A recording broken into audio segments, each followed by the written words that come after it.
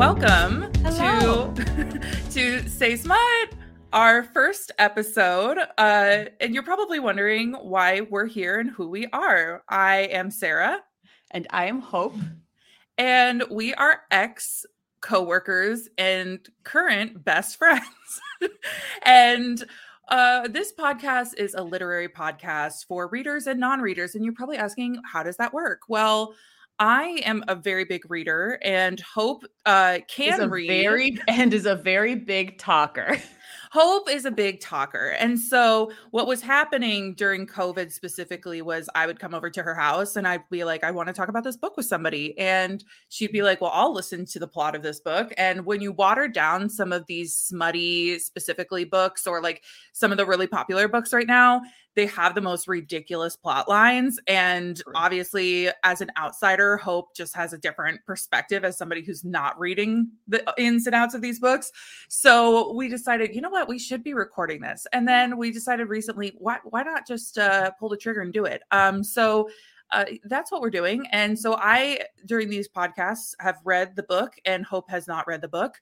I am going to be giving her the plot of the book, and I've asked her to do a small book report on a certain subject that pertains to each book, but she does not know how they integrate into the book. So I've just blindly asked her to research a subject that she knows nothing about. And then at the end, we will be doing a kind of like recap rating system. And then we will be revealing what our biggest Say Smut moment of the podcast was. So what are some of our top priorities, Hope? Yes. Before we launch on into the first of our books, we wanted to cover just kind of a couple priorities. We have a couple of ground rules, if you will, as we start talking about some of these books. As Sarah mentioned, we'll be covering a lot of smut and romance novels.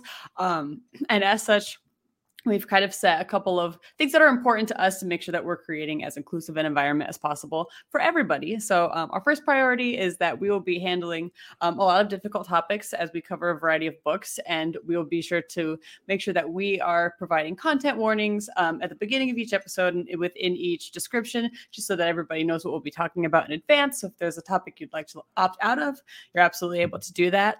It's important to us to make sure that everybody feels as safe and comfortable as possible. Our second priority is to create a sex-positive environment and a safe space for discussion. We're not here yucking any yums. We're not here to tell you what's okay, what's not okay, what's cool, what's not cool. It's a big open space, and we want to welcome everybody into it. So that'll be something we keep in mind as we cover a variety of books and topics. And similarly, it's our priority to be as diverse in the stories that we're discussing and as widespread in our representation as possible. So we don't ever want to be limiting the content we have based on gender or race or sexual preference, etc. To that end, if there's any interesting books or stories out there, maybe covering a point of view we haven't talked about yet, absolutely feel free to send those in. We have an email that I'll plug at the end, and you can send those recommendations into us, and we'll definitely incorporate them in there. But all of that to say, this is a cool, open, welcome space. We want all of you to be a part of it, and we all want you to feel comfortable while you're here. Now, with that said, let's jump into our first book, which is It Happened One Summer by Tessa Bailey. It happened. So for some content warnings, we do have sexual content with some descriptive language. We also have the death of a parent, death of a spouse, and grief. So want to put that out there. And just to get started, the ratings on Storygraph, which if anybody doesn't know, Storygraph and Goodreads are apps or websites that you can kind of track your reading, and people can rate the systems. And so these both have about 4 stars out of 5. So on both these platforms. And so it's a pretty high rated book. And the reason I chose it for our first book was because, first of all, we're heading into summer. It happened one summer, obviously in the title, but it's also like everybody and their mom was reading it last summer. And so I feel like a lot of you have probably either read this book or you know somebody who's read this book. And obviously this is a spoiler podcast. So don't, spoilers, yeah. If you have any intention on reading this book, please subscribe and then come back later. So one thing to know about Tessa Bailey, I want to quick talk about her because Yes, we just talked about how we want this to be a diverse podcast, but to be honest, Tessa is not the greatest at diversity. She is a white woman, and I think she does a lot of really great things with her books from a reader point of view, which is that she takes like the really corny, sappy, like unrealistic storylines of a rom-com and makes them fun to read and not necessarily cringy all the time. And she has like really great banter like between her characters. However, with that said, almost all of her characters are going to be white. They're going to be cis or straight. I've read probably about half her books, and for the most part there's not a lot of diversity, and when she has incorporated them, they're typically side characters. She does have a book called Lose Her, Love Her or Lose Her or something. Sorry, I can't remember it off the top of my head, but that has two main characters who are people of color, and that's the only one I can think of right now. But with that said, she is one of the first authors who changed her covers to be the cartoon style, which if you think about romance books, you typically think, like the shirtless men and like the two people holding each other really intimately or whatever. So she was one of the first ones that made like the cartoon cover to make it a little bit more discreet. And then she went back and changed her old covers to also be cartoony. What did her old covers look like? Classic ones? Yeah, they were like the classic, like hottie with a body. And we are not here to objectify, but also very accurate. What I'm getting at though is that there is a controversy around one of her recent books, which is My Killer Vacation.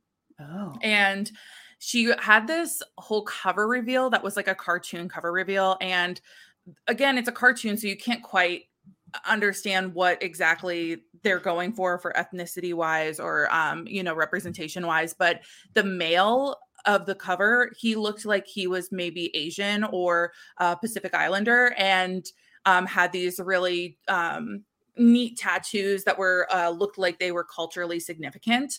And then there was controversy that some cover designer said that she had copied the same pose because like they were holding each other in the same way. Anyway, it was really weird and it was kind of vague.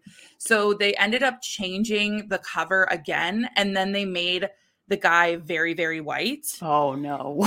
And also, I have read this book, by the way. This is not one of her best books. I've read this book, and at no point do they acknowledge that he was supposed to be Asian or Island Pacificer or any other ethnicity other than white. So it did kind of feel like it was fishing a little bit.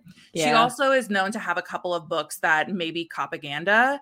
So I want to make that very, very clear about this author before we dive too far in, that there's a wide variety of question marks, but I do think there are, from a strictly reader point of view, there are some really great elements of her writing. So with that said, any questions about her? No. Let's dive in to this summer. What do you think our book is about today?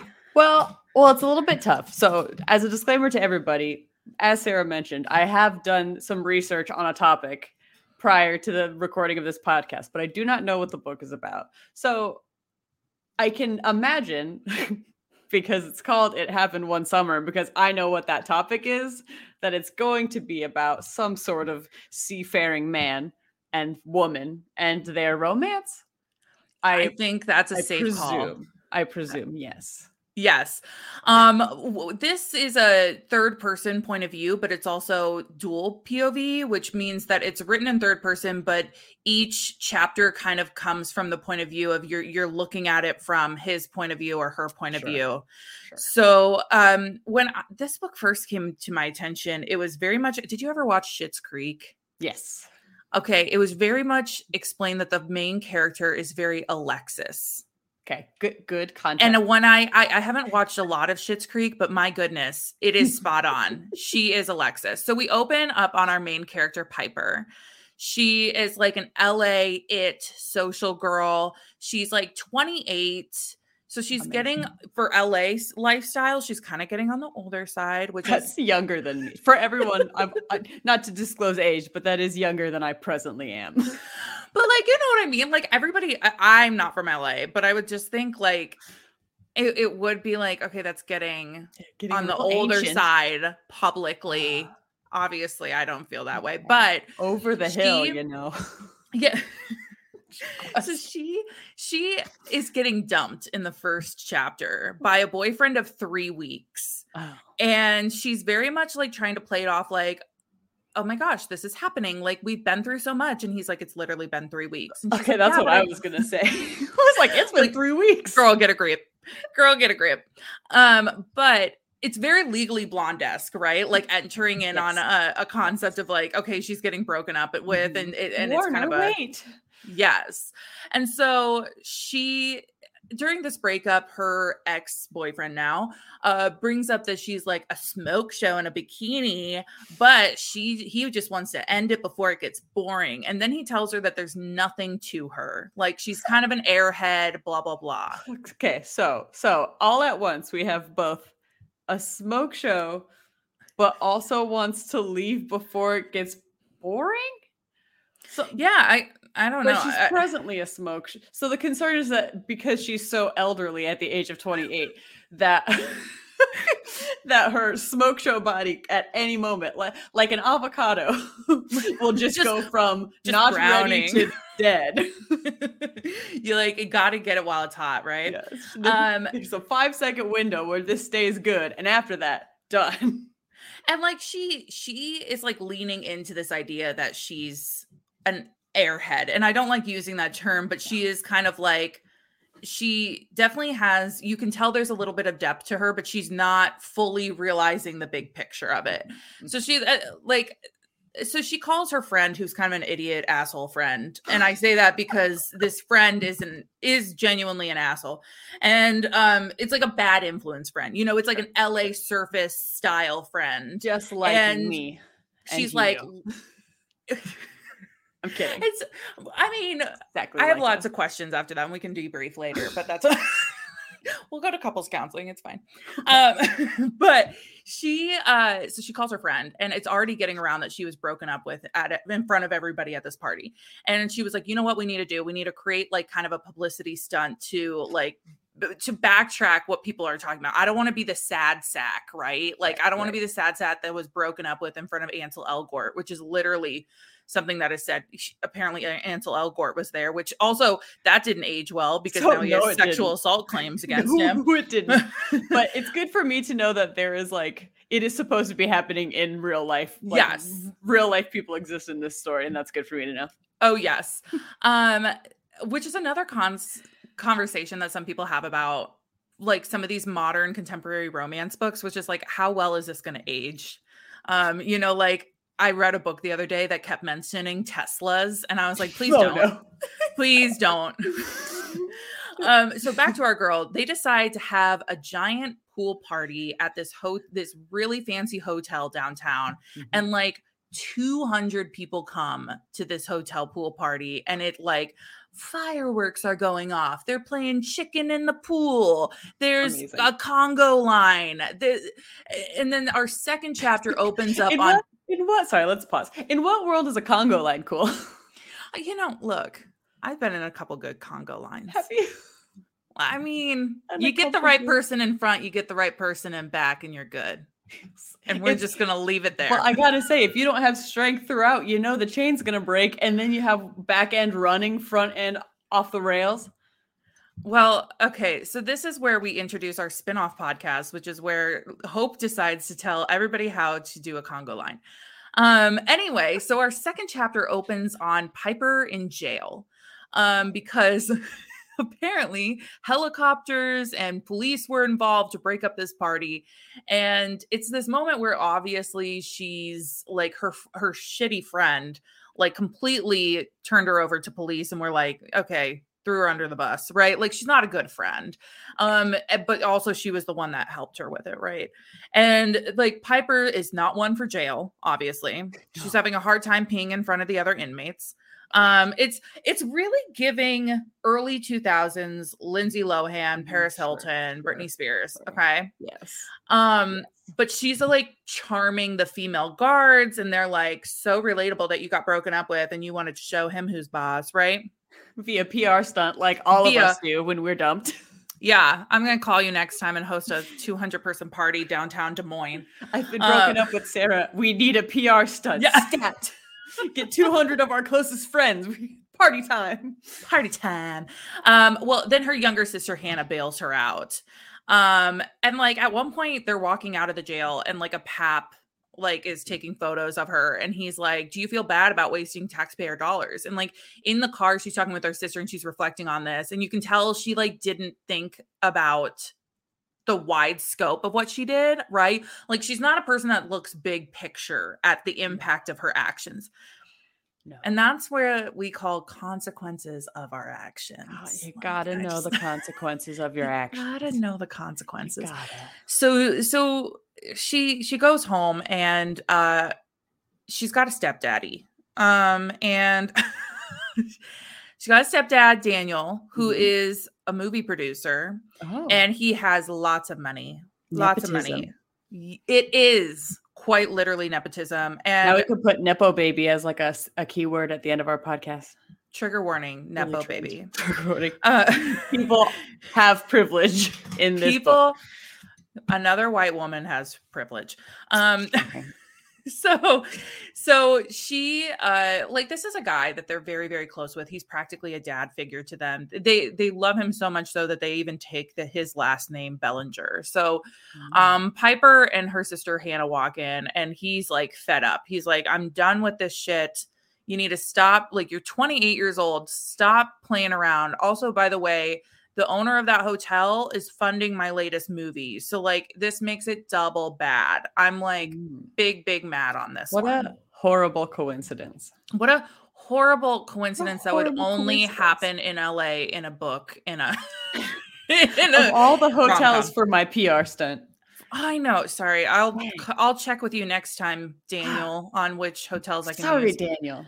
So Daniel is like, you know what? I'm really tired of this. And he was like, you know what? Let's take a moment to do a little backstory telling for the audience. Okay. Amazing. So you find out that Hannah and Piper's biological dad is Henry Cross, and he was a fisherman in a town called Westport, Washington. So up the coast. And he died at sea when Piper was 4 years old, and she like has barely any memories of him. Okay, like trauma dump right here. Yeah, that's tough. Right. That's some frozen level trauma right there. Yeah, she like barely knows anything about him.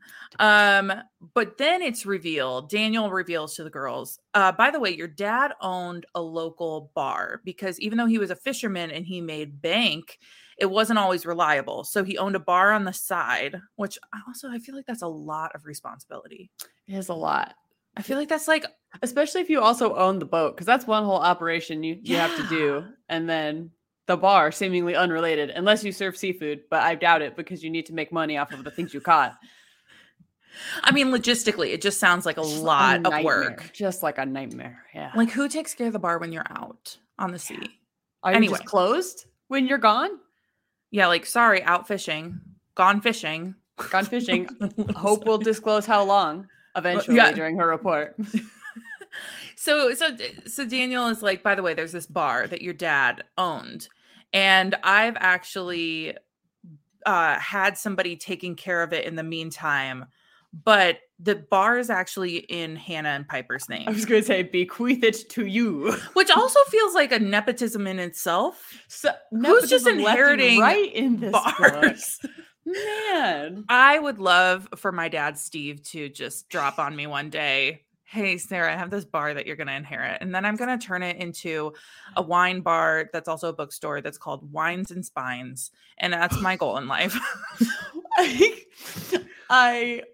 I love it, but you have to know that I'm envisioning skeletons and not books. No, don't ruin it. Don't ruin it for me. Okay, so everybody ignore what you just heard. What if, hear me out, Dark Academia vibe, still books, also skeletons. Okay, well, we'll sell like old fashions, make it a like really, dark, mysterious. Yes. Okay, so Daniel and her mom are like, hey, sorry, her mom's name is Maureen, by the way, if you're keeping track of names, because I'm terrible at names. Maureen. Daniel and Maureen are like... How oceanic. How oceanic. Really on theme here. Really on theme. So If only she'd been named Coral. Coral. Oh, just wait until you hear another name that's going to come up. You're going to really love it. Sorry, continue. Okay, so Daniel and Maureen are like, here's a little bit of money. You're going to go to Westport and live for 3 months in the apartment above the bar, and the rest is up to you. Okay. Which also feels a little vacation-y. Yeah, I'm trying to figure out where the consequence is, because what I've heard is go live above a bar for a while. And yeah. That sounds great. I mean, the idea is that she's going to this small town and she's going to get cut off from her it girl lifestyle in LA, right? Yes. But also sounds like a great getaway. Yeah. Can't relate. Seems like a good time. So then it's very clear that Maureen has her own ghosts from Westport, like that she never told her daughters about, which we'll get into later.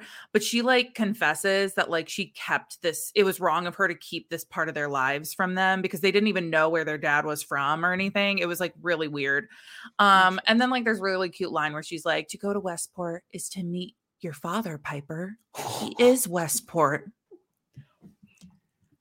Somebody call Hallmark. Some would call that a really cool line. But then her mom gives her this mysterious warning, and I'm quoting from the book. The men in Westport, they're not what you're used to. They're unpolished and direct, capable in a way the men of your acquaintance aren't. Their job is dangerous, and they don't care how much it scares you. They will go back to the sea every time.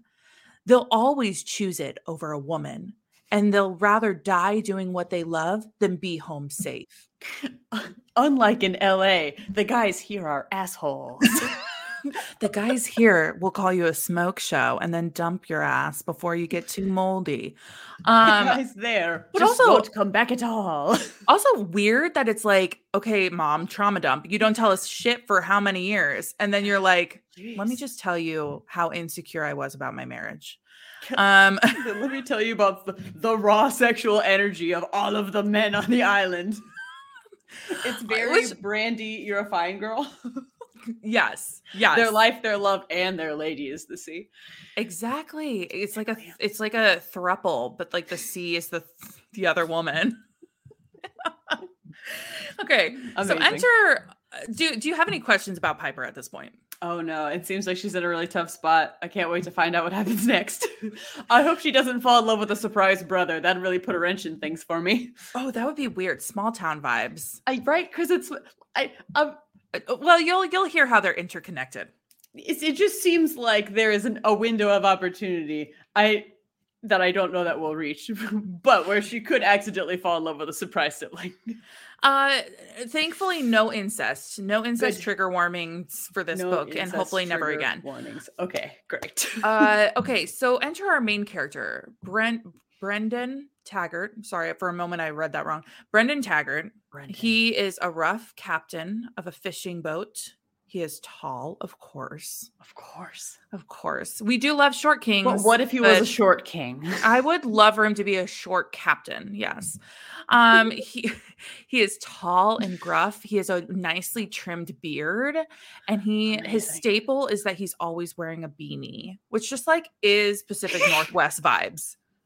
None of that aligns with how I would visualize a person whose career I'm pretty sure I know what it is. Really? I don't know. I'm kind of digging the beanie. The beard, at least. The beard makes sense. We're up to a point. Beanie kind of threw me. I don't know why. Look, it's chilly out there on the waters. It also, back to Legally Blonde, made me think of a redheaded sailor named Brendan from the musical version from the song Ireland. There's a redheaded sailor named Brendan. So I'm going to assume he has red hair because you didn't specify. No, dark hair. Sorry. Well, also, he's got like silvery blue eyes, I think. And I don't know how that looks. I hate when they throw silver into the eye color. And I'm like, what is that? I'm interested to know how often anyone just has brown. How do you think people have brown eyes in these books? Yeah, I feel like I want more representation of brown eyes in books. Me too. Please. And I'm not just saying it because my eyes are brown, but yes, I am. Yes, I would like to see myself in these books. Okay, so he's sitting at a bar called No Name. in Westport, Washington. Is it the bar? Different bar?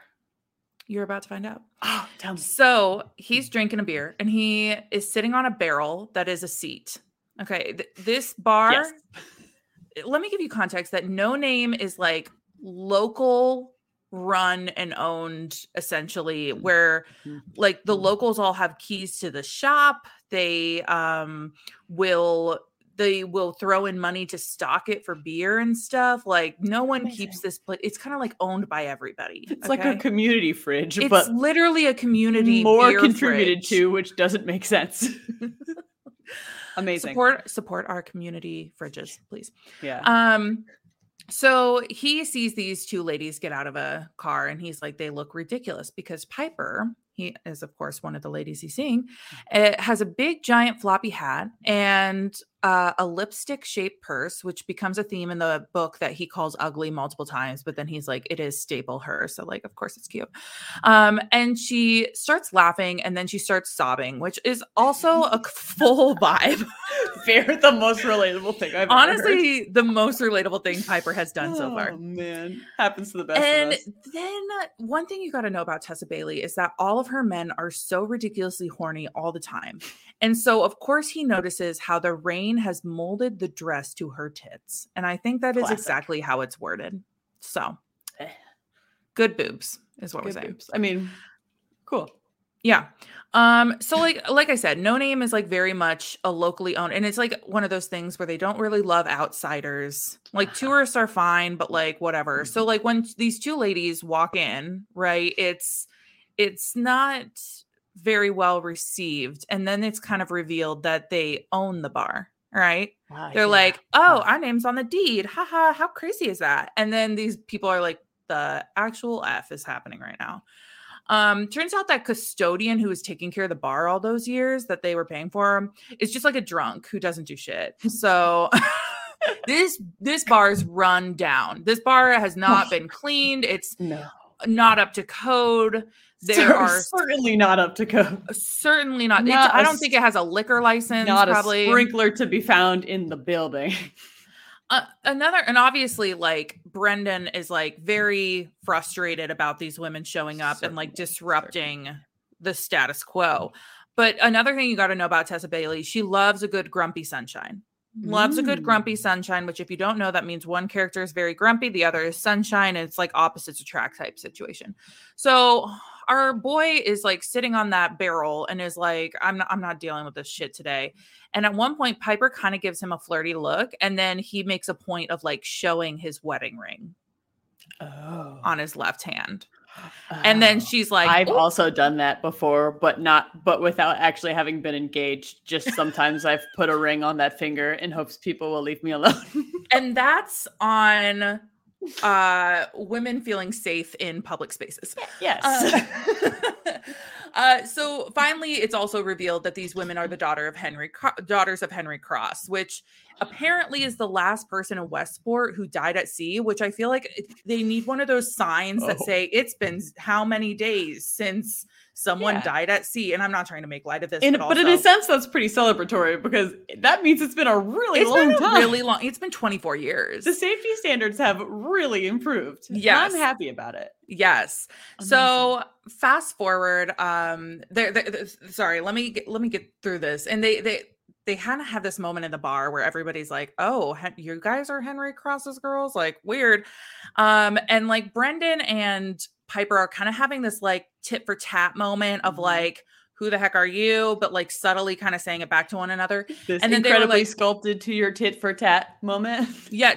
Real tit for tat with real that wet dress. And then they ask like, hey, where are you staying? And they point upstairs because they're staying at the apartment above. And Brendan is like, you know what? Let me show you your humble new abode. And of course they go upstairs and it looks like shit. There are mice. It is essentially a studio apartment. It is dusty. It is moldy. And for the bed situation, it is a bunk bed. Amazing. And I literally wrote down insert Step Brothers quote here. Exactly. Yep. Which vibes. Dibs top bunk so that I'm not crushed to death when it collapses onto the bottom bunk. Stop. I need bottom bunk because I am a bottom in this situation because because I'm so scared of falling out. That's fair. I am more scared of the top bed, truly stepbrother style, falling down on top of the other one. Well, thank you for giving me a new fear to talk to my therapist about. Sorry. So Brendan is kind of like waiting for her to crack and like fess up that she doesn't want to do this, but she's making a point of like, no, I can do this. And I love mice and mold and beds, love mice. It's also kind of revealed that like there's no lock to this upper apartment. There's only a lock on the front door of the bar, but everybody has a key to that lock. So not safe. Not the safest. Thank you. So let's fast forward to the next day. Brendan is going to the grocery store and he's in one aisle and he overhears somebody say, Siri, what should I make for dinner? Then it says, Siri, what is an easy dinner? Then, Siri, what is tarragon? Then, Siri, relatable on all relatable though. I get it. Siri, what is a meal with 2 ingredients? And sure enough, he goes to the aisle over, sees our girl in a sequins jumpsuit at 8 a.m. at the grocery store. Honestly, major vibe. You know what? I'm going to just start showing up to the grocery store in a sequins jumpsuit. Do not threaten me with a good time. I mean, 8 a.m. Well, I wake up kind of early now. I think I could do this. Could be me. I'm going to dare you to do this at some point in life. And of course he thinks she looks ridiculous, but he obviously still finds her hot. So through this interaction, it's very clear that like there's banter and he kind of puts her in her place for all the judgment she gave the bar because like it's their place, right? And then she kind of strong arms him into helping her pick out ingredients for dinner. And then he like reluctantly is like, okay, have you ever heard of this thing called like noodles and sauce? It's literally called pasta. Can you imagine being at a grocery store, seeing a person you don't even know, but like had one interaction with and generally despise, and then having them beg for you to help them buy groceries and being like, sure. Well, like, and he is very much, you find out that he's like very much a control freak and loves things to be in certain orders and likes things to have schedules because like he's a captain, right? So it's very much like, okay, well, if somebody's going to do it, I'm going to do it because I'm going to do it right. And so he also finds out the reason why she's trying to make dinner, she's trying to make dinner for her sister as a thank you for coming with her to Westport and like spending the next 3 months with her. So he's like, of course, this warms his little cold heart, right? And also then their eyes like go to the wedding ring thing again. And she's like, I'm not interested. And he says, I'm not either. It's a weird thing to say to someone with a wedding ring. Because like it's clear they're flirting, but also like weird vibes. Imagine going up to every dude you saw with a wedding ring and just being like, I'm not interested. Just like tattoo that on my forehead. I'm not interested. Apropos of nothing, just see a wedding ring on a person and be like, I'm not interested. I am not flirting with you, I promise. Just like always I'm not interested. On edge. So he then he also internally tells himself he's lying because he's of course interested. I mean, if you have to say it, I don't believe you. Yes. So then he discloses that there's a memorial for her father in town. Like there's a like statue or something. Sure. This feels like a roller coaster of emotions right now. Was he very special? I mean, I know he owned the bar. Was he very special to the town because he owned the bar and that's why there's a memorial? Because otherwise it's kind of weird. No, I think he was a captain if I remember correctly. And I think that actually Brendan is the captain of his old ship. And like I think he was just like a well-known figure in town. Sure. And then they start fighting over the pasta sauce again because she's never used a stove and he's worried she's going to burn the place down.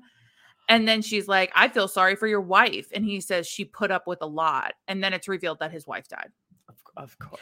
Can we just, I want to see a graphic of the emotional roller coaster that is this conversation. It's a hard turn to go from pasta sauce to wife death, I will say. It is. Absolutely is. So much has happened in this grocery store. Yes. And so Piper and Hannah go to the memorial and there's a moment where they compare their father to a young Kevin Costner, which interesting. In appearance? In appearance, yes. Just an appearance? Okay. Which, like, interesting. I can't imagine. Like, I know he was young at one point, Kevin Costner, but like, I only imagine him in recent movies. So I can only envision a decrepit 28. decrepit 28. Oh, golly. Okay. So now, then, like, they're running into people that they like who know them because they obviously words got around town. And the girls are starting to introduce themselves and they meet their father's best friend, Mick, who happens to be Brendan's father-in-law. Oh. So I know this isn't incestuous, but it feels a little small towny incestuous, right? Where it's like, my dad's best friend is the haughty captain's like father-in-law, but also that haughty captain is captaining the ship that my dad used to have. Anyway. Yeah. So Mick tells her, you need to go visit a woman named Opal.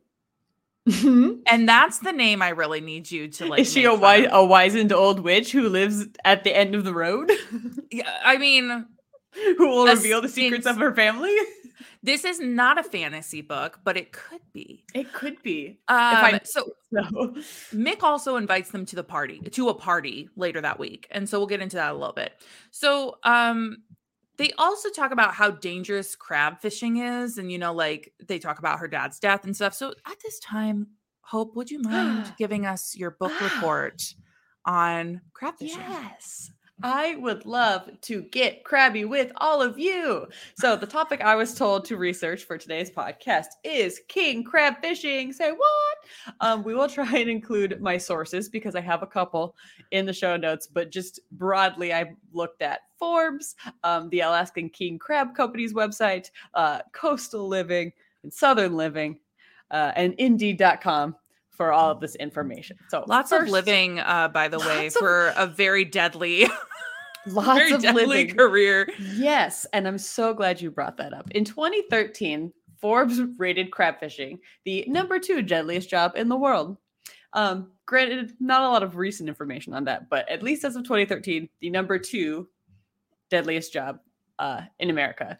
The number 1 is logging. So we're just going to keep that in our back pocket for when we inevitably talk about lumberjacks. Which would you do? Which would you do if you were to do between logging and crab fishing? I would do logging because I wouldn't want to deal with the measures I would need to take to not throw up on a boat. Okay, good. Because I am just scared of the sea. And I know there's a word for that, but it's too big. It's too big, too deep, too unknown. Yeah, that's how I feel about space. I totally get it. I get it. Yeah. Anyway, back to crabs. Also in 2006, which again isn't particularly recent, but a fun stat that I found was that the Bureau of Labor and Statistics ranked commercial fishing as the occupation with the highest fatality rate, which was at about 142 per 100,000 individuals. Yikes. Alaskan king crab fishing in particular is over double that amount, with over 300 fatalities per 100,000 individuals. And most causes of death are like hypothermia and drowning and maybe getting hurt by some big equipment. Hey, okay, can you explain to me the difference between king crab fishing and just like regular crab fishing? Yes! This leads me perfectly into my next segment. King crabs versus snow crabs, question mark? So snow crabs. Yeah, so I mean, sorry, I don't know a lot about crabs. But there are a variety of crabs. I'm going to pull my favorite quote, which came from a Southern Living article on the differences between these two, which are some of the more common crabs that you would go crab fishing for. And the quote from Southern Living is, while both crab species are known for their flavorful leg meat, we typically don't eat the meat from the body, by the way. Can I say that describes me? My delicious leg meat. Look, shout out to everybody who has delicious leg meat. The rest of the quote doesn't even matter. It's just that they said delicious leg meat, and that was the funniest thing to me. There's a variety of differences between these two. First, visually, king crabs are bigger and noticeably spikier. They have like lots of little spiky knobs all over their body. They can get up to 20 pounds, and they can get up to 5 feet across, which is heinous. Oh my God. That's how people You're size just crab. enforcing all the fears I have about the ocean. Truly Thank terrible. you. A little more into what you had asked, Era. So king crabs have a very limited season for when you can go and, I guess, fish them or harvest them. It's of just a few weeks, and it's October to January. And they also really only live in the Bering Sea between Alaska and Russia. So it's even more dangerous because it's like super cold and super up there. And there's a very limited time where you can do that kind of crabbing. So you have to do it all kind of very fast. Which makes sense because at points in the book, they're also talking about the competition between the Russians and like trying, which that aged well. But at the same time, they're talking about like how everybody's trying to get out there and get like all these crabs in this really small space. So conversely, a snow crab will live in the North Atlantic and North Pacific. You have more time to harvest. It's more like late fall to early summer. Naturally, king crabs cost more because they're a little more rare and harder to find. The way that king crab fishing works, according to the Alaskan King Crab Company, which is just a seafood company that I found, crab fishers will typically set sail on their boats for 3 to 4 weeks at a time before they head back to shore. Apparently in the early 2000s, the article said 10 years ago, but it was written in 2017. King crab fishing used to happen kind of like a derby. Instead of happening over a set of weeks, like hundreds of boats would register to do all of the crab fishing in like 3 to 4 days, which sounds nightmarish. They had to stop doing that mostly because it significantly reduced the population of king crabfish for everybody to fish from when you just kind of set a whole bunch of boats at once to really quickly do all of that fishing. So they don't do that anymore, but they used to. Boats will set out with these large kind of boxy cages that are called traps, that are traps that are called pots, excuse me. These large pots, and they fill them with bait and then lower them to the seafloor for a couple of days to collect the crabs. Usually for bait, where did I find this? They use herring or codfish, which is funny because they're predators of king crabs. So it's weird that they use that as bait. But we love a revenge plot.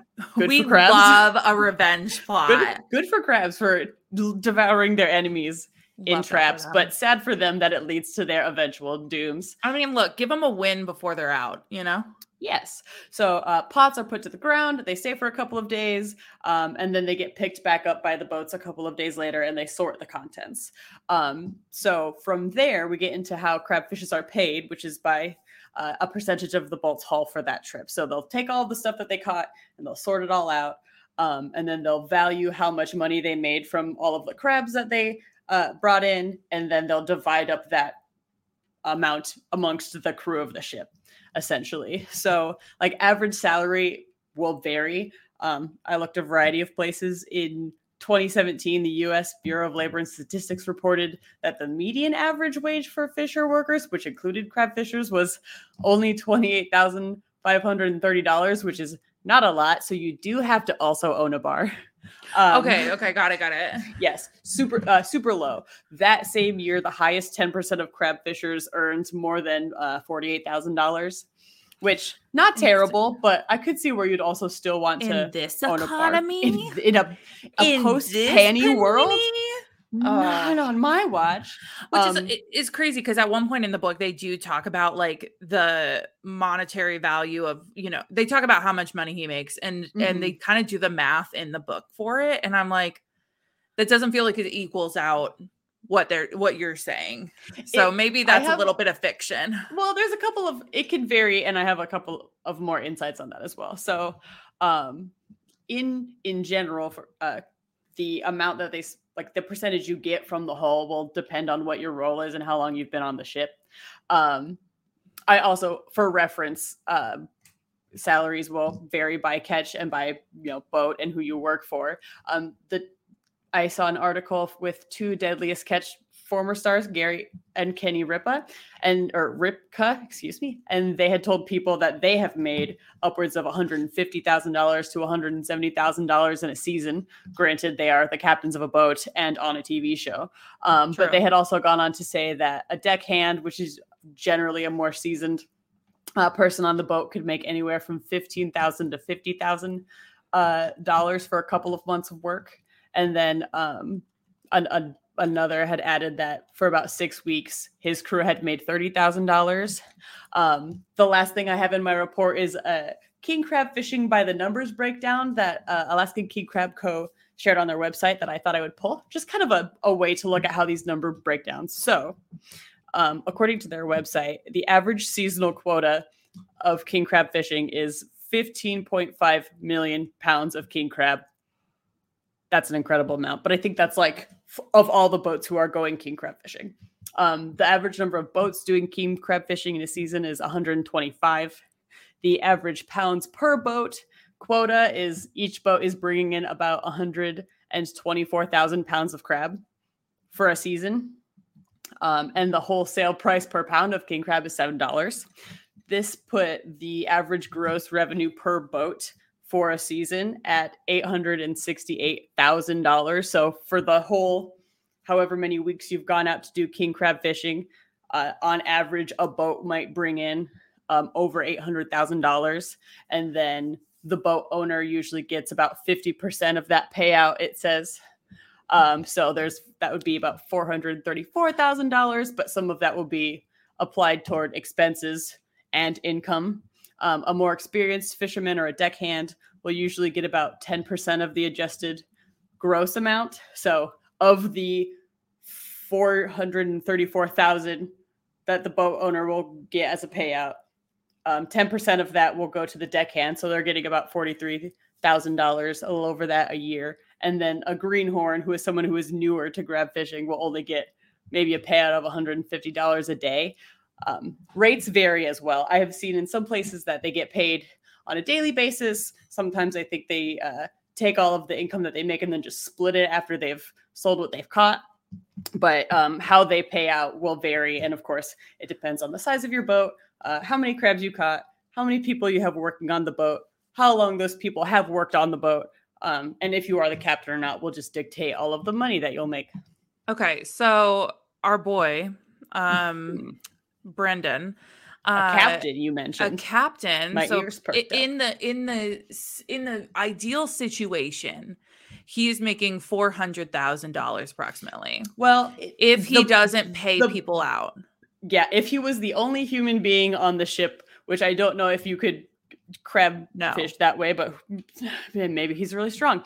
Yes, if he had absolutely no other employees, he would be taking $434,000 and could apply that to expenses for the boat and also like registrations and things like that. And also, in this case, there are no employees who would just keep the rest of it, but I assume he would have other employees and then it would divvy out amongst the rest of them. So in the book, they do this kind of like mental math situation where she's figuring out how much money he makes. This is later in the book. We'll get to it. But it comes down to she realizes he makes millions of dollars. And I'm now, here's the thing. We're debunking that. We're debunking that right now. Brendan Taggart is not that rich. I can't believe you didn't look up your crab facts. Well, that's why I have you. Yeah. Thank you so much for this report. You're welcome. I had a great time looking up stuff about crab fishing. And this I'm not is now joking. My call to anybody who is a single fisherman that I am single. And if you are making millions of dollars, please contact me at saysmutpodcast@gmail.com.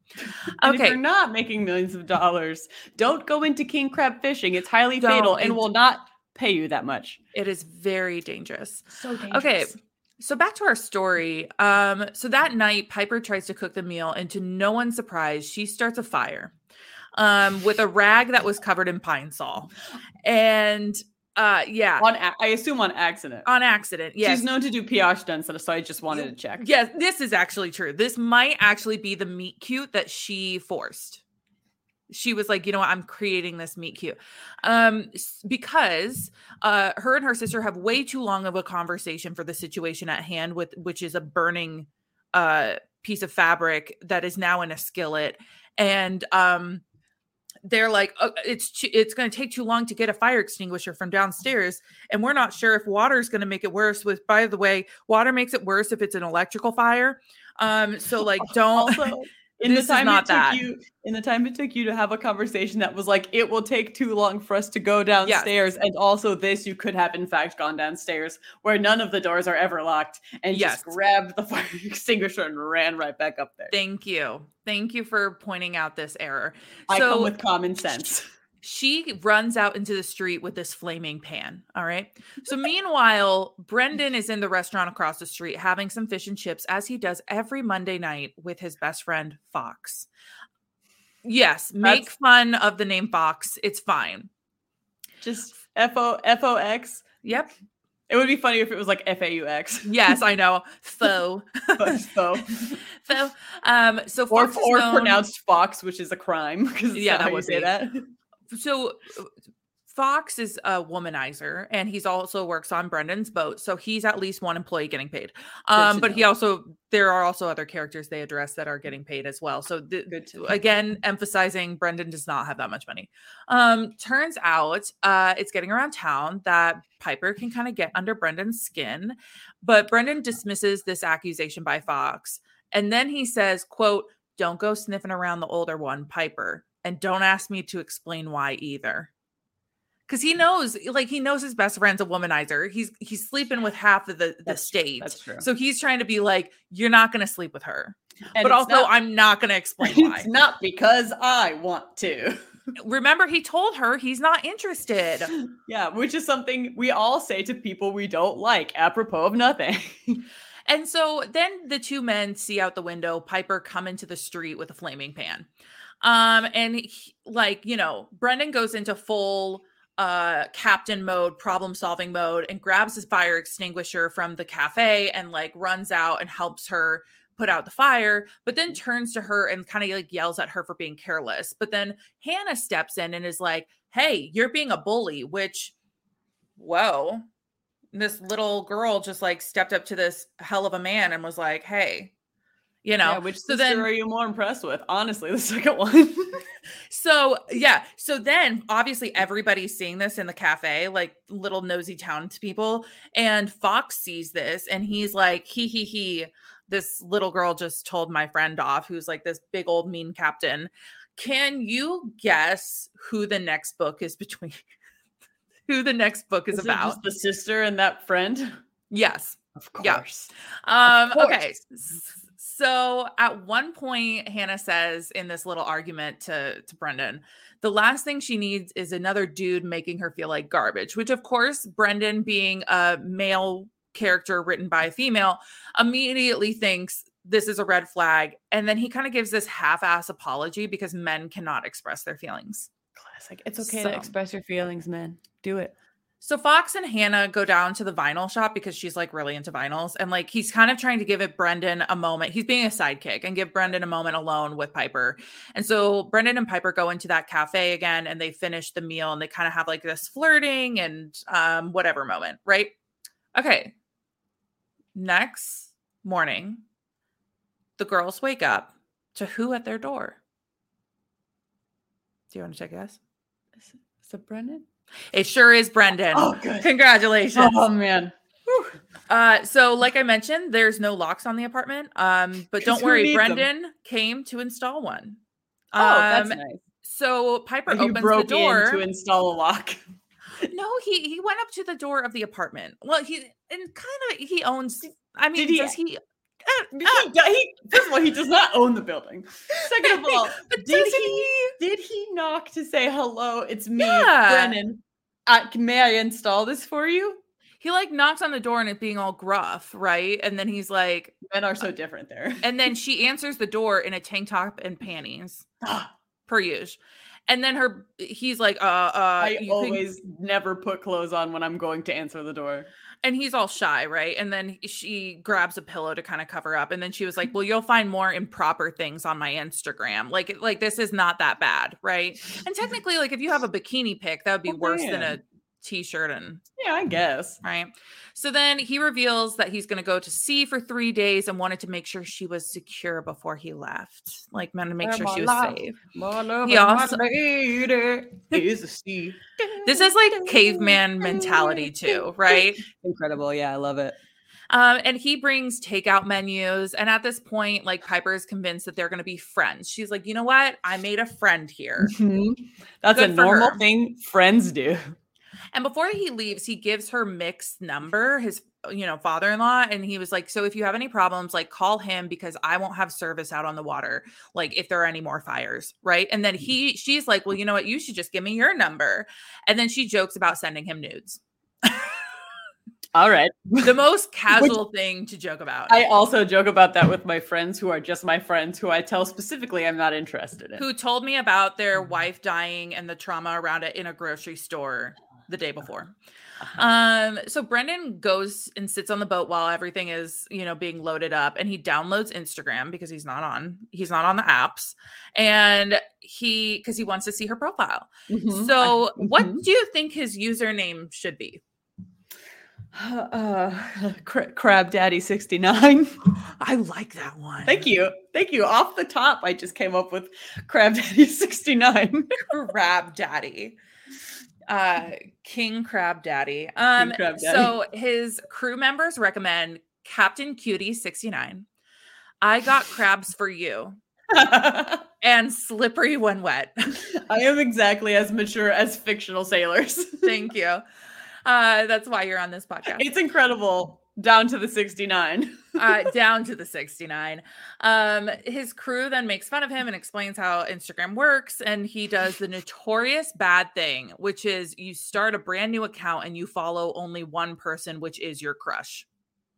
It's like when you like a photo from like 5 years ago and it makes it clear that you've been stalking, also, imagine how it's so hard to start an Instagram. Look, here, let's backtrack.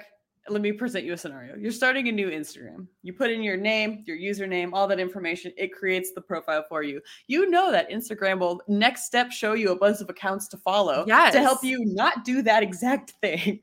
Yeah, they're like, look, we're going to save you some embarrassment right here, right now. Here's the New York Times and Michelle Obama. Would you like to follow them? And you try say, Beyonce.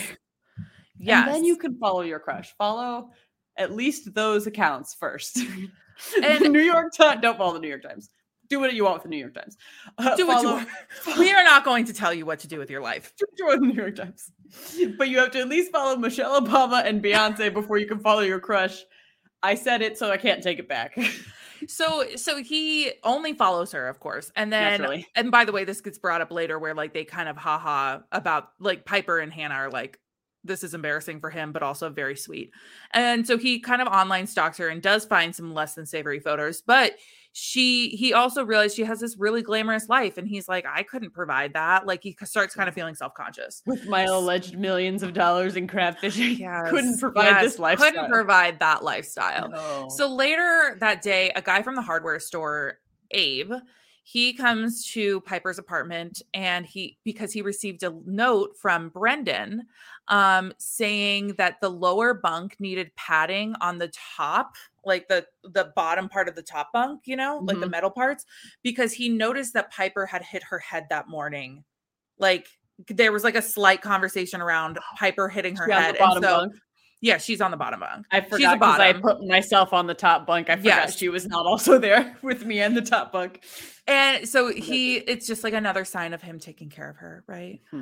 And so Abe is also like this elderly man kind of who owns this shop with his hardware store with his sons. And he kind of says, well, I like to sit outside the Maritime Museum and read my newspapers, but I have a hard time getting up the steps. And she says, you know what? I can walk you up the steps. I'm happy to like help you each day walk up the steps. I got nothing going on. This has no real plot point. It's just to show she cares.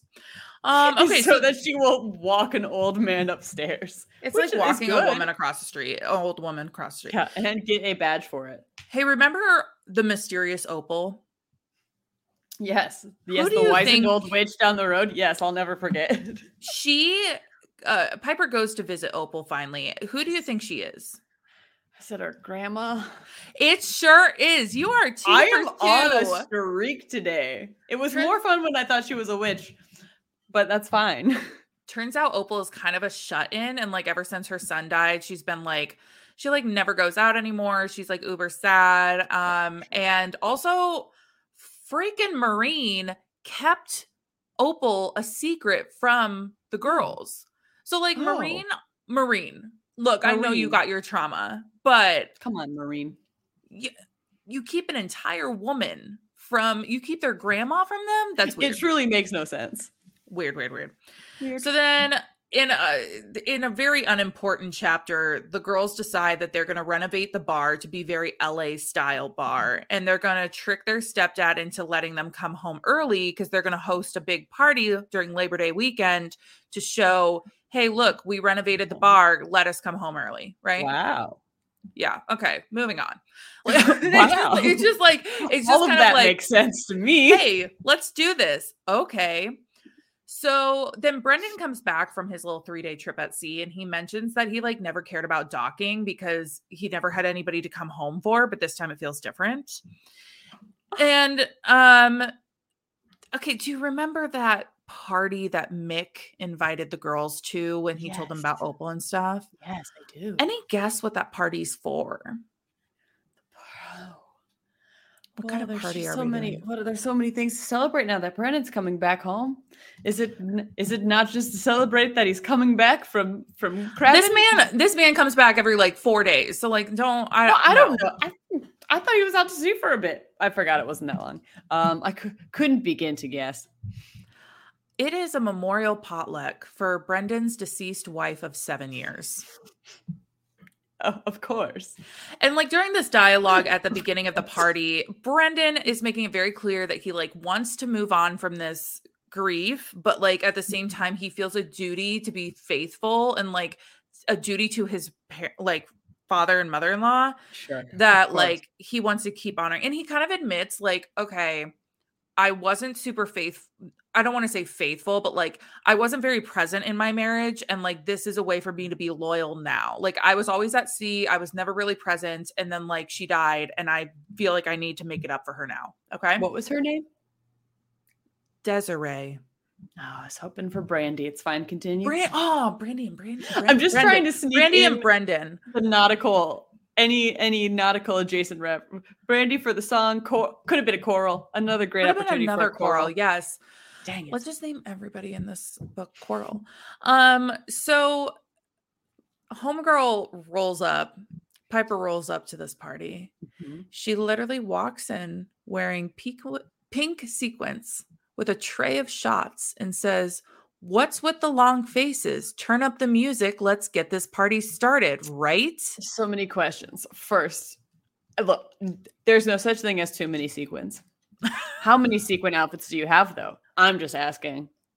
Sequins seems to be a staple, just like the beanie is a staple for him. Second question. When in your life ever have you walked into a party with a tray of shots? You would have. When did you pour them? I have no answers. The mess. Nothing about that makes sense. I have no answers, but clearly a tray of shots. She does not know what this party is for, clearly. Well, clearly not. And immediately sees this memorial banner and is just mortified and runs out. Just bolts. Which, to be honest, me too. Well, yes. I know she actually takes one of the shots, at least, when she makes that whole announcement, right? Which don't let it go to waste, right? No. So he follows her and she's apologizing profusely. They sit down and talk, and we find out that his wife had an aneurysm when he was at sea. Terrible. And it's clear again that he feels like they were just really good friends that kind of grew up together.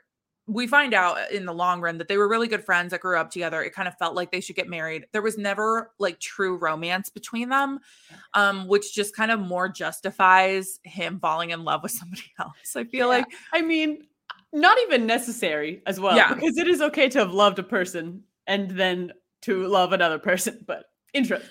Go on. And then she also confesses like about the whole relationships she's had and how it, no one's taken her seriously and she's kind of seen as ditzy and it whatever. And at the end, he puts an arm around her, which it's very clear that this is not a casual gesture for him. Like, it's like, this is like a move. Now he goes home that night and he takes off the wedding ring. So after 7 years, the wedding ring comes off. Next, which I would feel bigger about, but he was just kind of like, my wife was a little bit lame. Wasn't that actually into it?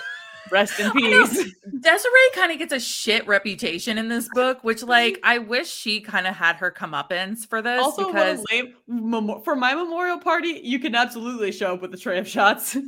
Also, why are we having a memorial party every year for 7 years? 7 years. Ugh. Anyway, so the next day, Brendan shows up at the bar where Hannah and Piper are working on renovations. And please listen to this line from page 149. And she was interested in that it seemed, based on how her nipples had turned to painful little points, the second he ducked into No Name with his big gladiator thighs and thick black beard. Uh-huh.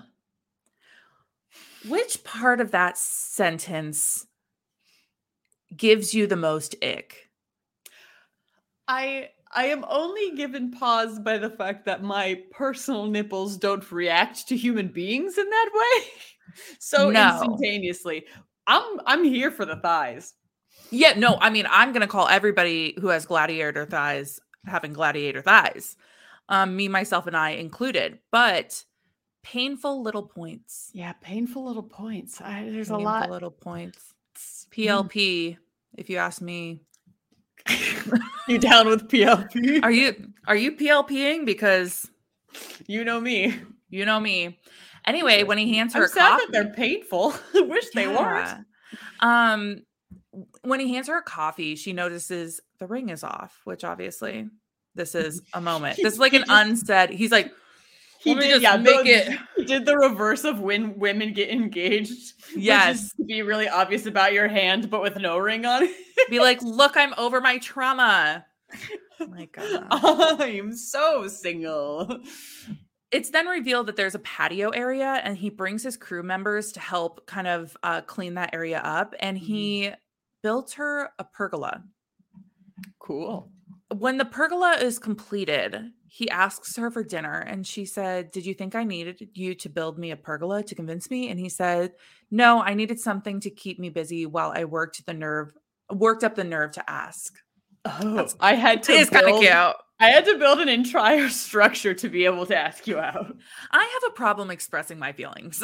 It's really I need to go to therapy. Your feelings. Talk about your feelings. So then they make out in front of this pergola, which, okay. Rad. What type of structure do you need from a man to make out with him? Do I need him to build a whole one first? Yeah. Do you need, I just have so many questions because, like, do you need like a small, like, could he build you something small, or like, would you need an archway's nice. It feels smaller than a pergola. Pergola champagne feels big. Wall. It's not as complex as it sounds. You just kind of put holders into a wall. That's a structure you could build. That'd be fun. I wouldn't mind like a swing, like a little swings make me nauseous, but I think it's a cute idea for people who swings don't make nauseous. What are you not nauseous with? Because now we know boats being stationary.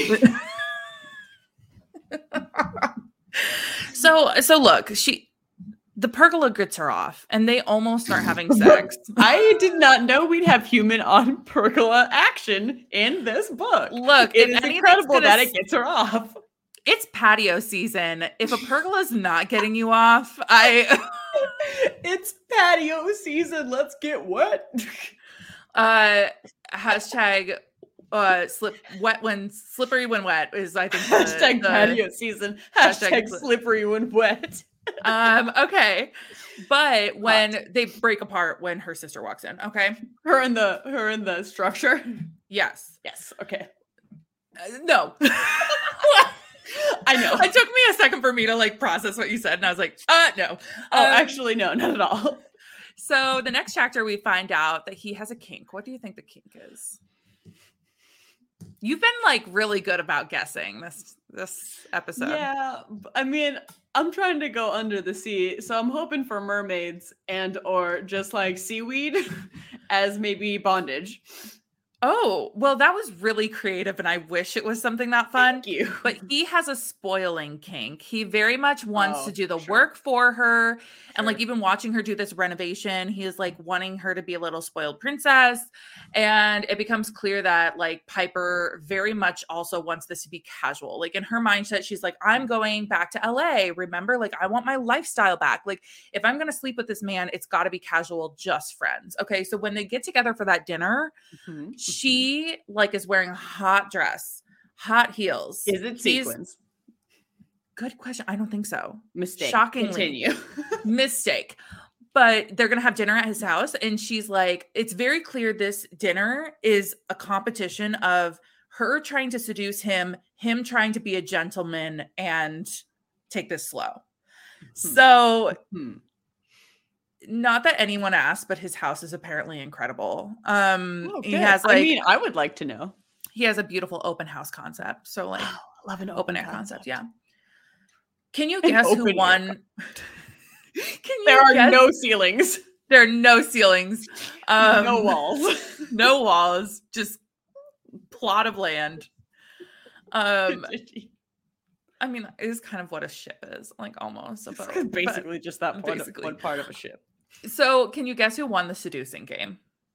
I have to imagine that Piper won the seducing game, because if he won the seducing game, that means he long conned her into a meaningful relationship, which can't be the premise of this part of the book.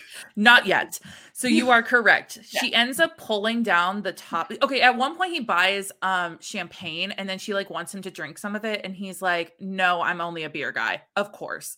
And she ends up pulling down the top part of her like dress, and so her chest is completely exposed, and pours the champagne over her boobs. Huh. Sticky. Literally what I thought. I was just thinking, sticky. Oh my gosh, that sounds like sticky. A mess. Also, what kind of dress are you wearing that you feel that confident to get all of that out? Like, well, she did take the top down. But like it's gonna pool, like she's sitting on the table. So it's like the mess of it all. Because then you've got dress down to torso and just champagne down to dress. Yes. But then, still fun. Very fun. They are on a kitchen table. Did he like the champagne? Well, yeah, when it's on her boobs. Rad. Apparently. And so, by the way, he hasn't had sex since before his wife passed. So well, that makes sense. He is a loyal man. And so we also love a man with consent because he's very much asking her permission to do things. So hot. Always. So hot. The hottest thing you can do. And they end up going down on each other. Amazing. And she accuses him of calling her high maintenance. And he says, quote, you can be as high maintenance as you want, honey, but I'm the only one who does the maintenance. You know, of the lines in this book, that's actually a pretty good one. I like it better than things I've heard thus far. I agree. That's a good line. And then she's like obviously making it clear she wants this to be a friendship thing. And he goes on to say, and I quote, going to fuck the word friend right out of your beautiful mouth.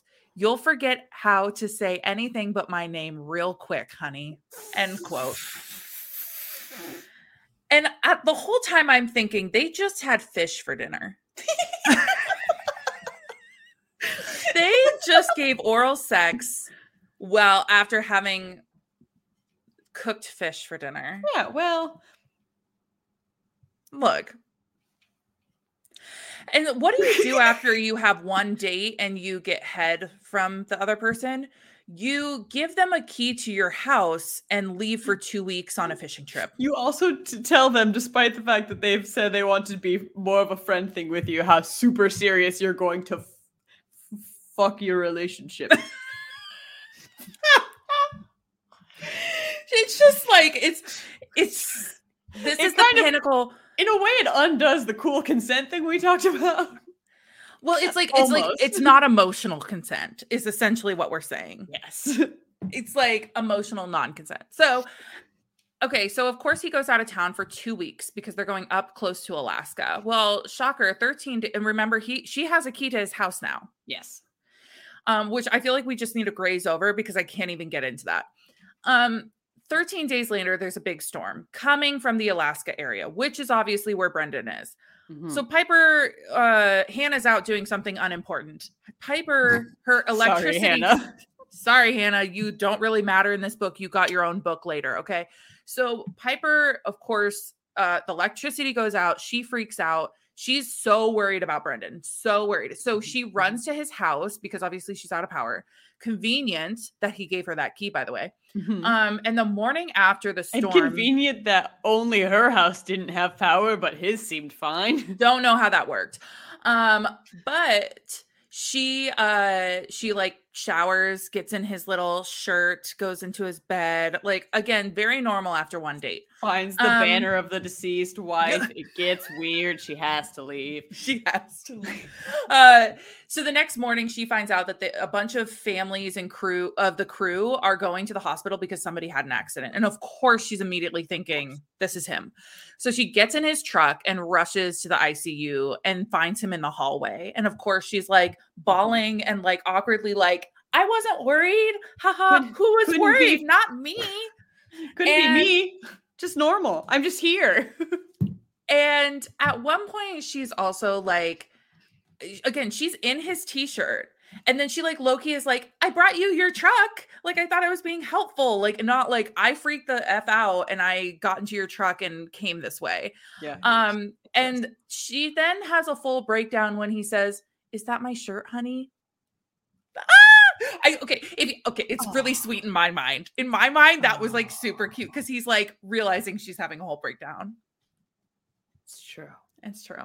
That's true. So they start making out in the hallway and of the hospital, as you do in a hospital. Can't think of a hotter, better smelling place to make out. Says the person who's engaged to a doctor. We don't make out in a hospital. You don't. But then he realizes, of course, he has to have her. And like, what better place to have sex than in a empty hospital room that you find? But don't worry, Hope, because he wedges a chair underneath the door handle and then uses one of those divider curtains to like shut them into the room. And then he has sex with her against the wall.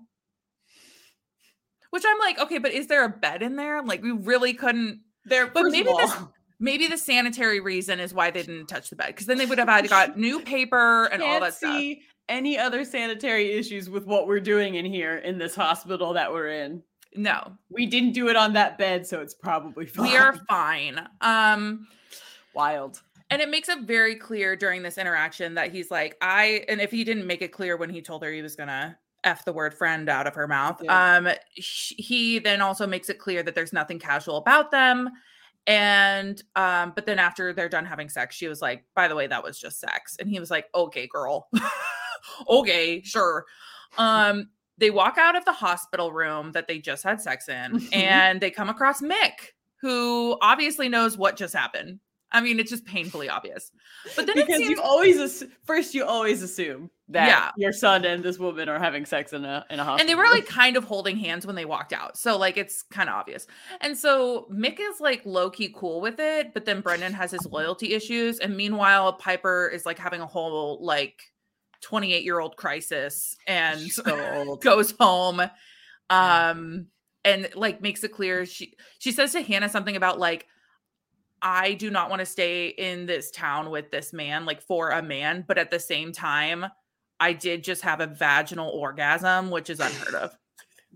It does make you want to change your whole life plans when you have a vaginal orgasm. I mean, it is quite the experience. So then there's this lovely chapter about Hannah and Piper going to Opal's, and she's like, hey, I want to go out on the town. I know I've been shut in for a very long time, but I want to go out in town.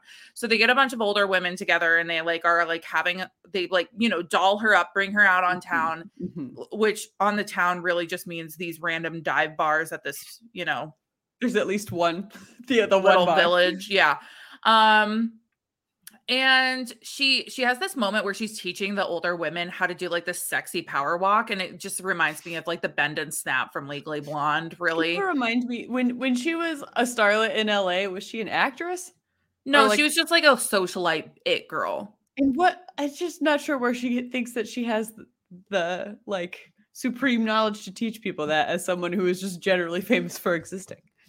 I don't know. I mean, Not a some people model. are just really good at walking, okay? Just happen unrelated also to being a socialite in LA. I'm just happened to be really good at walking. I'm Let's just go, really girls. good at walking. Let's go, girl. Can't get too far into that because that's copyright. No, couldn't possibly. She drunkenly goes home with Brendan, who obviously means she drunkenly opens up to him about some of her crazy insecurities. I have to say, I love a good one person's drunk, one person's sober, and it's very like respectful that he takes care of her, she takes care of him, and then there are confessions made. I Yes. love that. It's Nothing just makes like me in 10 happier. Things I Hate About You. Yes. Yes. Good And shit. when she falls asleep in his arms, he mouths, "I love you" to Of her. course. And then does she Which is throw also up? like, why? Why could you not just say that in your head? Why did you have to mouth it? Kind of weird. It is weird. It is weird that he didn't just think it like a For normal no person. one who just saw, Hope did just say, "I love you" without saying it and just mouthed it. Okay. Anyway. It's very upsetting. Next day, he takes her out on his boat, like the actual boat, not a sexual one, but also that too. Because does he call his dick his boat? Because if not, missed opportunity. Missed opportunity, honestly. Get on my vessel. Sink my battleship. Are you done? Yeah. Okay. But on the boat, she confesses she doesn't feel strong enough to be in the relationship because everybody's told her how difficult it is to be a fisherman's wife or like fisherman's girlfriend, right? Like for them to be away at sea, for it to be so dangerous, yada, yada. And i.e. her mother's warning, right? And Brendan also admits that he and Desiree were more like friends, like who felt obligated to get married, and he like didn't yeah, again, I feel bad for Desiree. She did not get to say her piece in this. That happens when you're 6 feet underground. Sorry, Desiree. I'm so sorry. I'm only saying this because you're fictional. It's been 7 years. It's been 7 years, Desiree. You deserve, were you silent or were you silenced? I didn't know this was a crime drama. So he then shows her his bunk in the boat, and she asks if he wants nudes of her, which obviously he's eager to say yes. And she poses on his bed, and of course, sex ensues. Well, yeah. And she might have slightly pushed her finger into his bum hole during said sex. And then the chapter ends with him saying, "So are we just not going to talk about the finger thing?" Do they talk about the finger thing after? They just laugh and the chapter ends. So who knows? We will never know if they talked about the finger thing. You should ask first. That's all I have to say. So remember Fox? Yes. He suggests that Brendan, him, Hannah, and Piper go to Seattle for a vinyl convention. And Brendan is like, "What? Why do you want to go to a vinyl convention?" And all of a sudden Fox is like, I don't know. It has nothing to do. I have no reason other than the fact that Hannah's super into vinyls and I'm super into her, and I'm not going to confess that I'm about to have a book with. Yeah, literally. So Brendan sees this as an opportunity to show her like the big city lifestyle he can give her, even if they stay in Westport, right? And so Brendan books a fancy hotel. He takes Piper shopping. Again, this is where the spoiling kink comes in. Mm-hmm. And she's like, "I'm not going to spend your money. I'm not going to spend your money." And he goes, quote, "Spoiling you makes my dick hard." Rad. You know what? We like a clear communicator. Look, let's just be upfront. Just be upfront and let me know. And then, of course, this is where he reveals he makes millions of dollars. Once again, we have debunked this. It is not true. Maybe if he owned more than one boat. Yes. Granted, the numbers I provided are dated. It could be that in today's money, one boat is a multi-million-dollar business. Because this book was published a couple years ago. So also there might have been some groping in a changing room, but it's Oh, not important enough to discuss. as long So as there's she, consent. remember that shitty friend from LA? Yes. She calls Piper and lets her know that like there's this article about Piper saying like she vanished from social life, right? And she was like, you know what you should do? You should come to my party the Tuesday after Labor Day and I will like reveal you back to the public. And she was like, I don't know about that. Like, let me think on it. Which also, this woman like completely outed you to the cops, Yeah. like threw you under the bus. Are you really gonna do that? Anyway, not Go important. hang out with snitches. So then she's like kind of distracted with Brendan that night and he like confronts her about it and she tells him about the party and then she was like, but I'm in love with you. And he's like, I'm in love with you. And Ooh, that I have should to say, solve it a was lot of kind of, problems. yeah. And like, if you haven't already guessed, like they're going to have sex. Yeah, I mean, I would hope. Yeah. So they have sex and he licks her asshole. Rad. And they finish the chapter by saying, so are we just not going to talk about the tongue thing?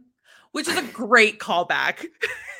I wish that it had been like butthole thing both times for continuity, but I do like no, it's a butthole. It's butthole thing both times.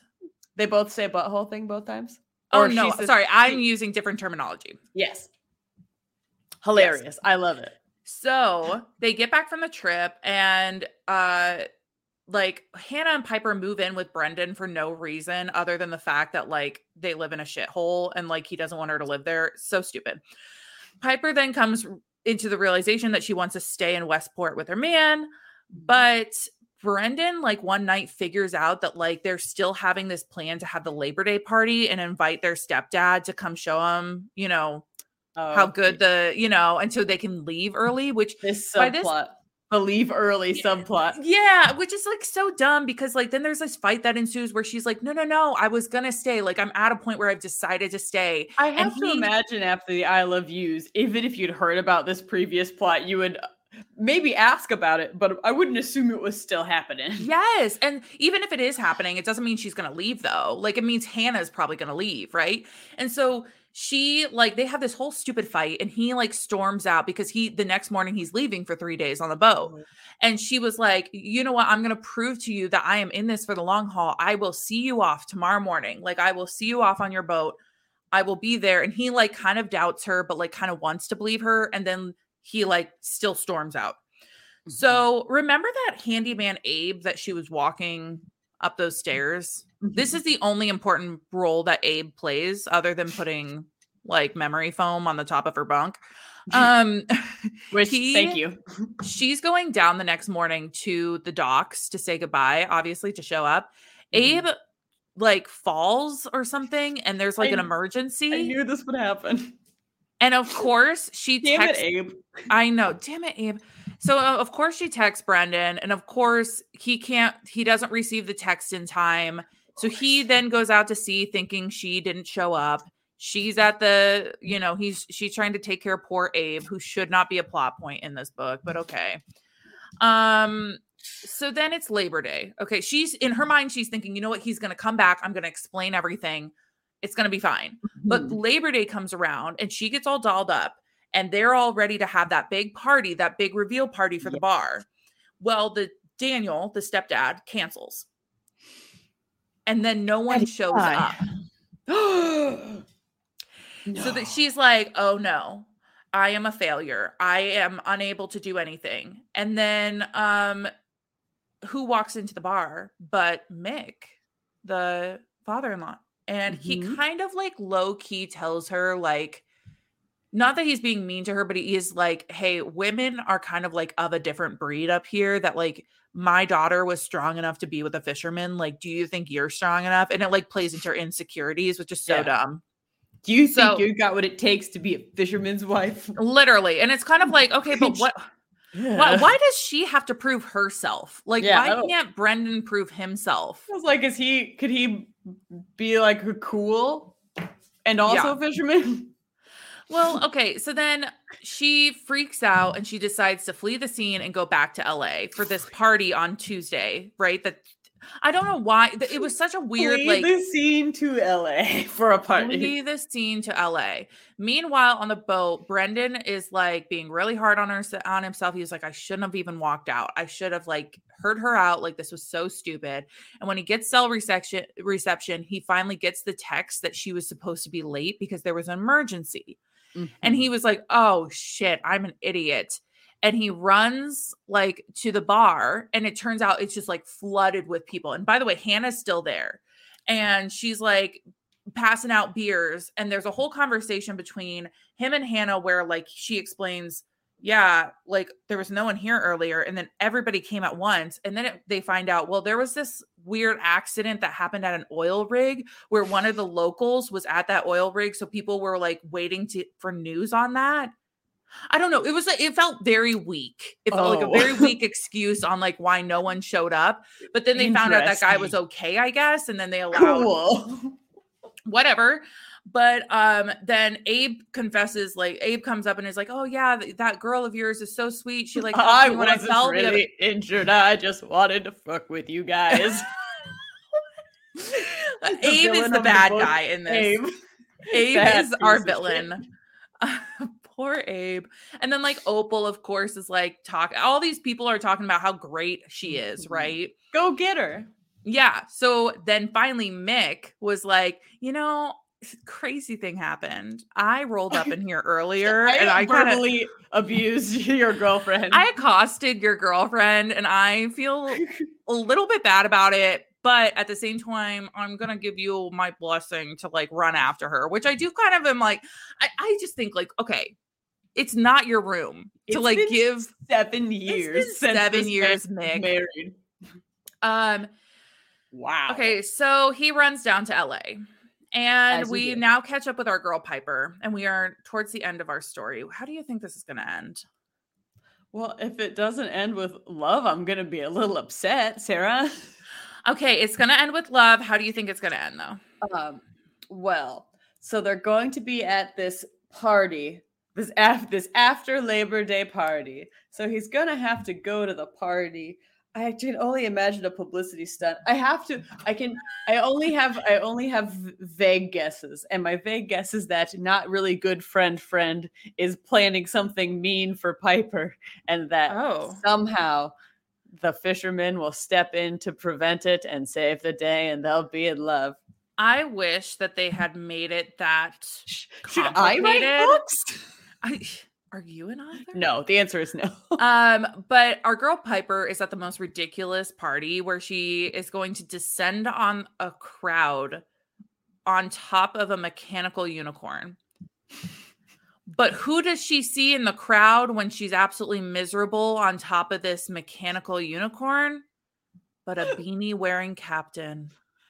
And she battles the psychotic crowd, which, by the way, one of the faces in the crowd is her ex-boyfriend who broke up with her at the very beginning. And he was like, it was so hot that you were on that unicorn. Literally, that unicorn's so hot. You're such a smoke show. Take me back. And so she finally reaches Brendan and he carries her out and they find this little like carries her out. Of course, she's tiny itty bitty little mini queen and he's big old. Didn't she just walk over there? Yeah, well, he carries her out and they find a little cutout of the street where they can have their apologies. They have profusely apologized. And he's like, if you want to be in LA, I'll come live here with you and I'll just go up for fishing season. I'll do whatever you want to do. And she's like, no, I want to go home to our home. Aww. And they just say that they love each other and they go home. It's literally like, it's like a sweet ending. Don't get me wrong. But I have to say of like endings I've read, it's kind of like, okay. It's a really wild climax. The climax being suspended in the air on top of a unicorn. I feel like the unicorn was the most impressive part of the ending. It's just so not necessary to the whole plot or story. So for our non-viewers, do you want to explain what you see in this cover, please? Adorable. I am thrilled to tell you, on a beautiful navy cover, we see some small birds on the horizon. We see a lighthouse. We see an ocean. We do, in fact, see a tall man, very white, very beard, with a beanie. And Very beard. very beard, such many beards. And also we have Piper on the other side. She's got beautiful red hair, lovely one shoulder red and white dress, No, short. it's blonde. It looks red. It looks like it's strawberry blonde to me. I guess it's probably. I wanted Okay. someone to have red hair, I guess, this time. Anyway, You're really into this red hair vibe. it's just that it made me think of part of a song lyric, and that's all my brain can think about. The only thing missing is sequins. I'm gonna be honest. She And should be also wearing maybe sequins. crabs. Crabs, absolutely. Could have used at least one crab. Okay, so for our rating, Yes. let's get to it. What are you going to give a rating for diversity? Yes. All ratings will be 1 out of 5 because it's fewer numbers to pick from. Yes. Obviously, not a lot of. I don't think there I is heard about literally no diversity who wasn't white or straight. So it's going to be a 1 on the diversity scale for me, I suppose. Does that align with your reading of the book? Yes, that's absolutely accurate. What would you give the plot out of 5? Plot. Having absolutely not read this book. Plot out of 5. Listen to the whole plot. I thought it was fun. I thought it was lighthearted. I had a good time. I'd give it at least a 3. I had a nice time. Okay. And I'm gonna give it a 4 for plot. Cool. And what would you give the cover? The cover, I thought it was cute. I thought it was fine. I would keep that at about a 3 as well. Oh wow, you're very mid. Didn't bowl me over, but it wasn't ugly. I've seen worse. I've definitely seen worse cartoon covers where the people don't have eyes, which really bothers me. Okay, what about the sex? The smuttiness of the book out of 5? I am proud of them for the amount of butt stuff and the through line of the jokes about it. I think that was nice, a nice touch. I don't feel like we talk about it a lot. I'm happy about it. I'm still feeling pretty 3E, closer to a 4 than a 2. I'm going to be honest. I'm going to go 3 as well, just because I know that there's wilder stuff out there. Yes. Certainly. And finally, let's